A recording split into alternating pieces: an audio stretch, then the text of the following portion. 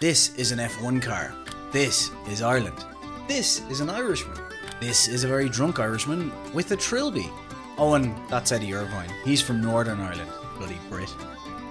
This is an Irish-owned F1 car. And this is the start of a video about Irish drivers and teams in F1. Yeah, there aren't that many, so we may have to include that bloody turncoat Irvine just for the sake of filling content. Are you ready?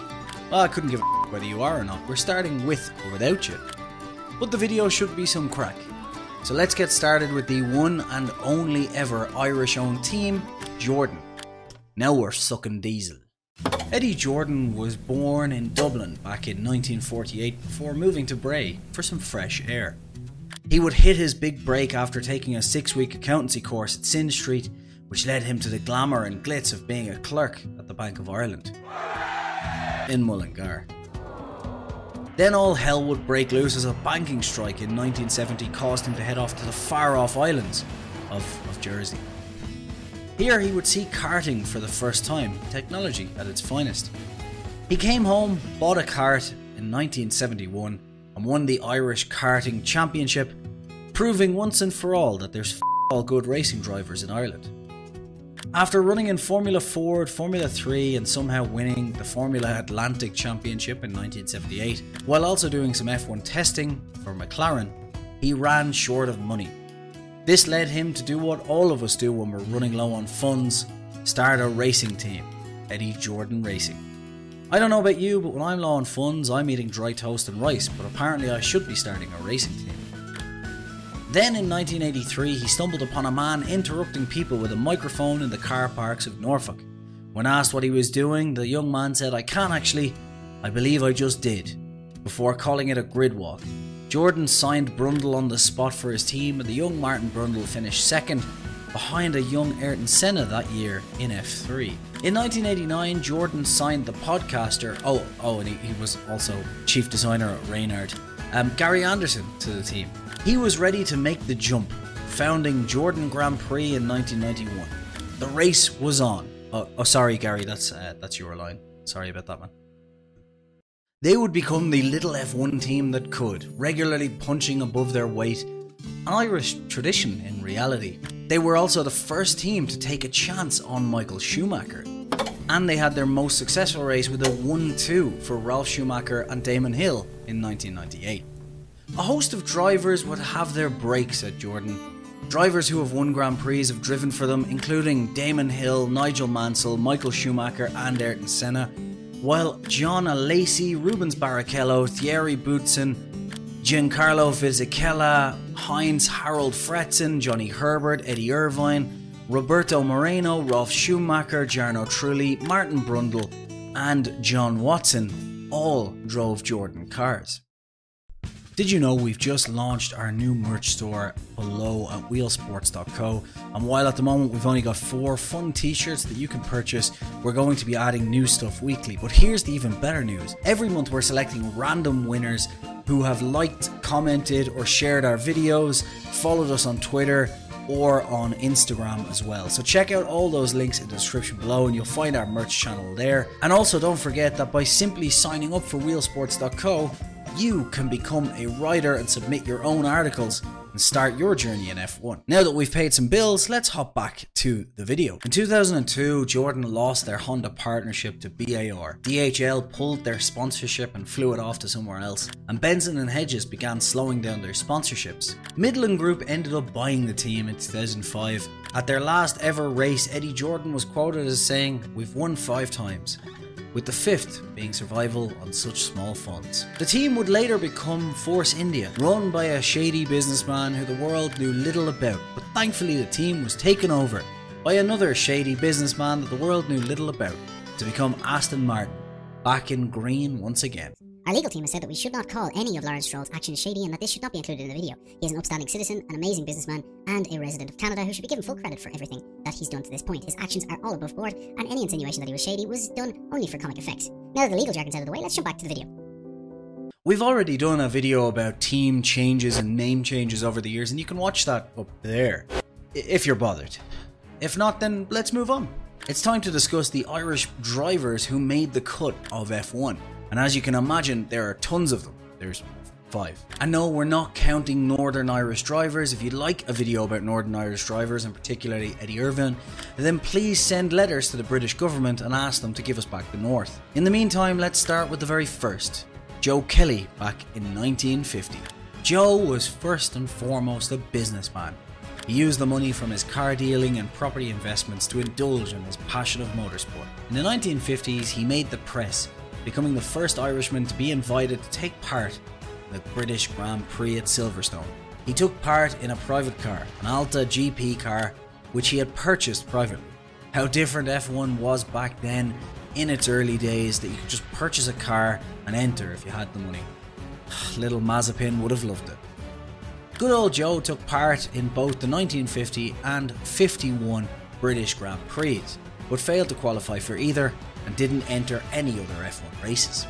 If you're wondering how a driver doesn't qualify for a race, we've already covered that in detail in our video about the females of Formula 1 that you can watch up there.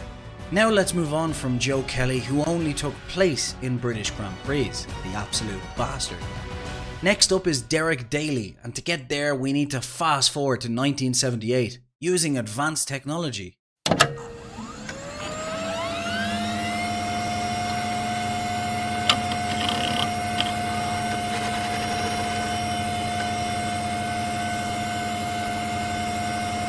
Derek Daly was from Ballantyre, that's in Dublin, and he managed to become proficient enough at the old vroom vroom turn the wheel drive to enter the Formula Ford Championship in 1970. After honing his skills in Formula Ford, he entered the European Formula 2 Championship in 1977. In 1978 and 1979, he competed in both Formula 2 and Formula 1. Can we just note how mental it is that back in the day drivers would do things like that? Can you imagine Hamilton jumping into an F3 car these days for the sheer crack on a weekend off on Formula 1? Daly's best F1 year was 1980, finishing 11th in the standings after scoring 2 4th place finishes. However, his most memorable moments are both at the Monaco Grand Prix.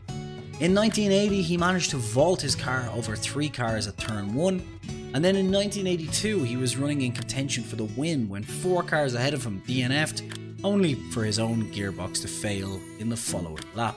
Look at the Irish, eh?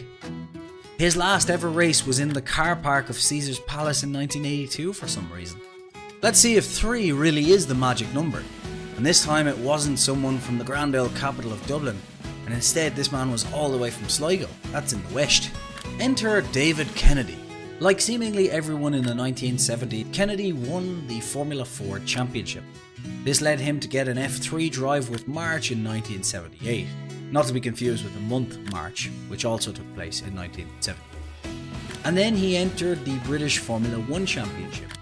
He was runner-up in 1979 at that championship, which got him a drive for the Formula 1 World Championship in 1980 with the Shadow Racing Team. Due to the Shadow DN11 chassis being so, what would we say, shit, Kennedy failed to qualify for any of the 7 races that he entered that year. Well, actually that's not entirely true. He did qualify for the 1980 Spanish Grand Prix, however the event was later stripped of its Formula 1 World Championship status, meaning that it wasn't technically an F1 race.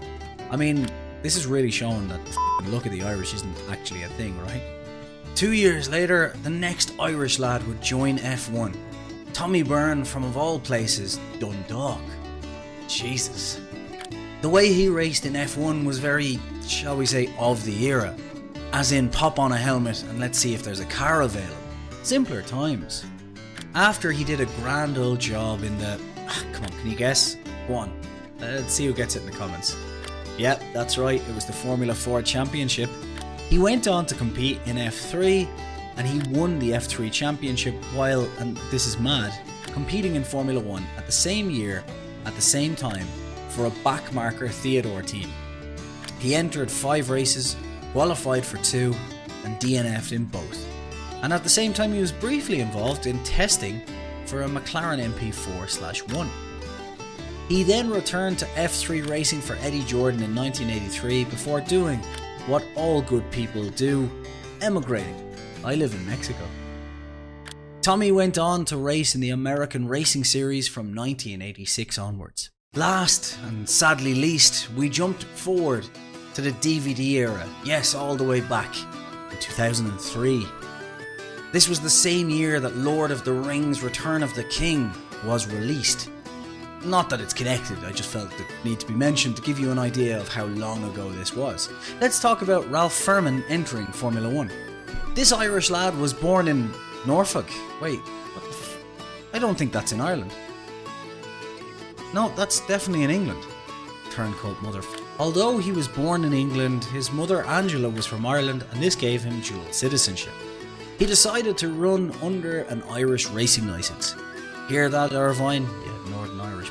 After winning the British F3 Championship in 1996, he emigrated to Japan and won the Formula Nippon Championship in 2002.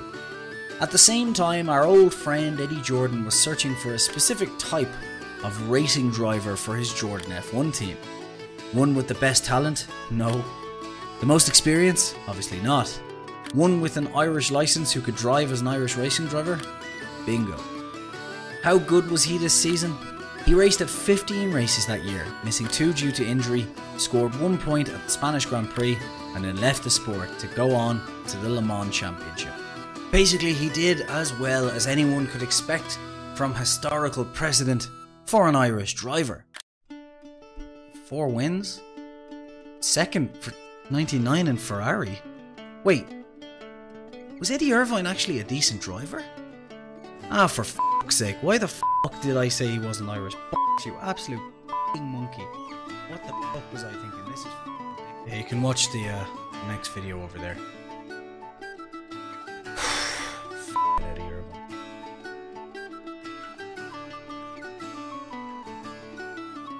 Thought this was going to be a wholesome video.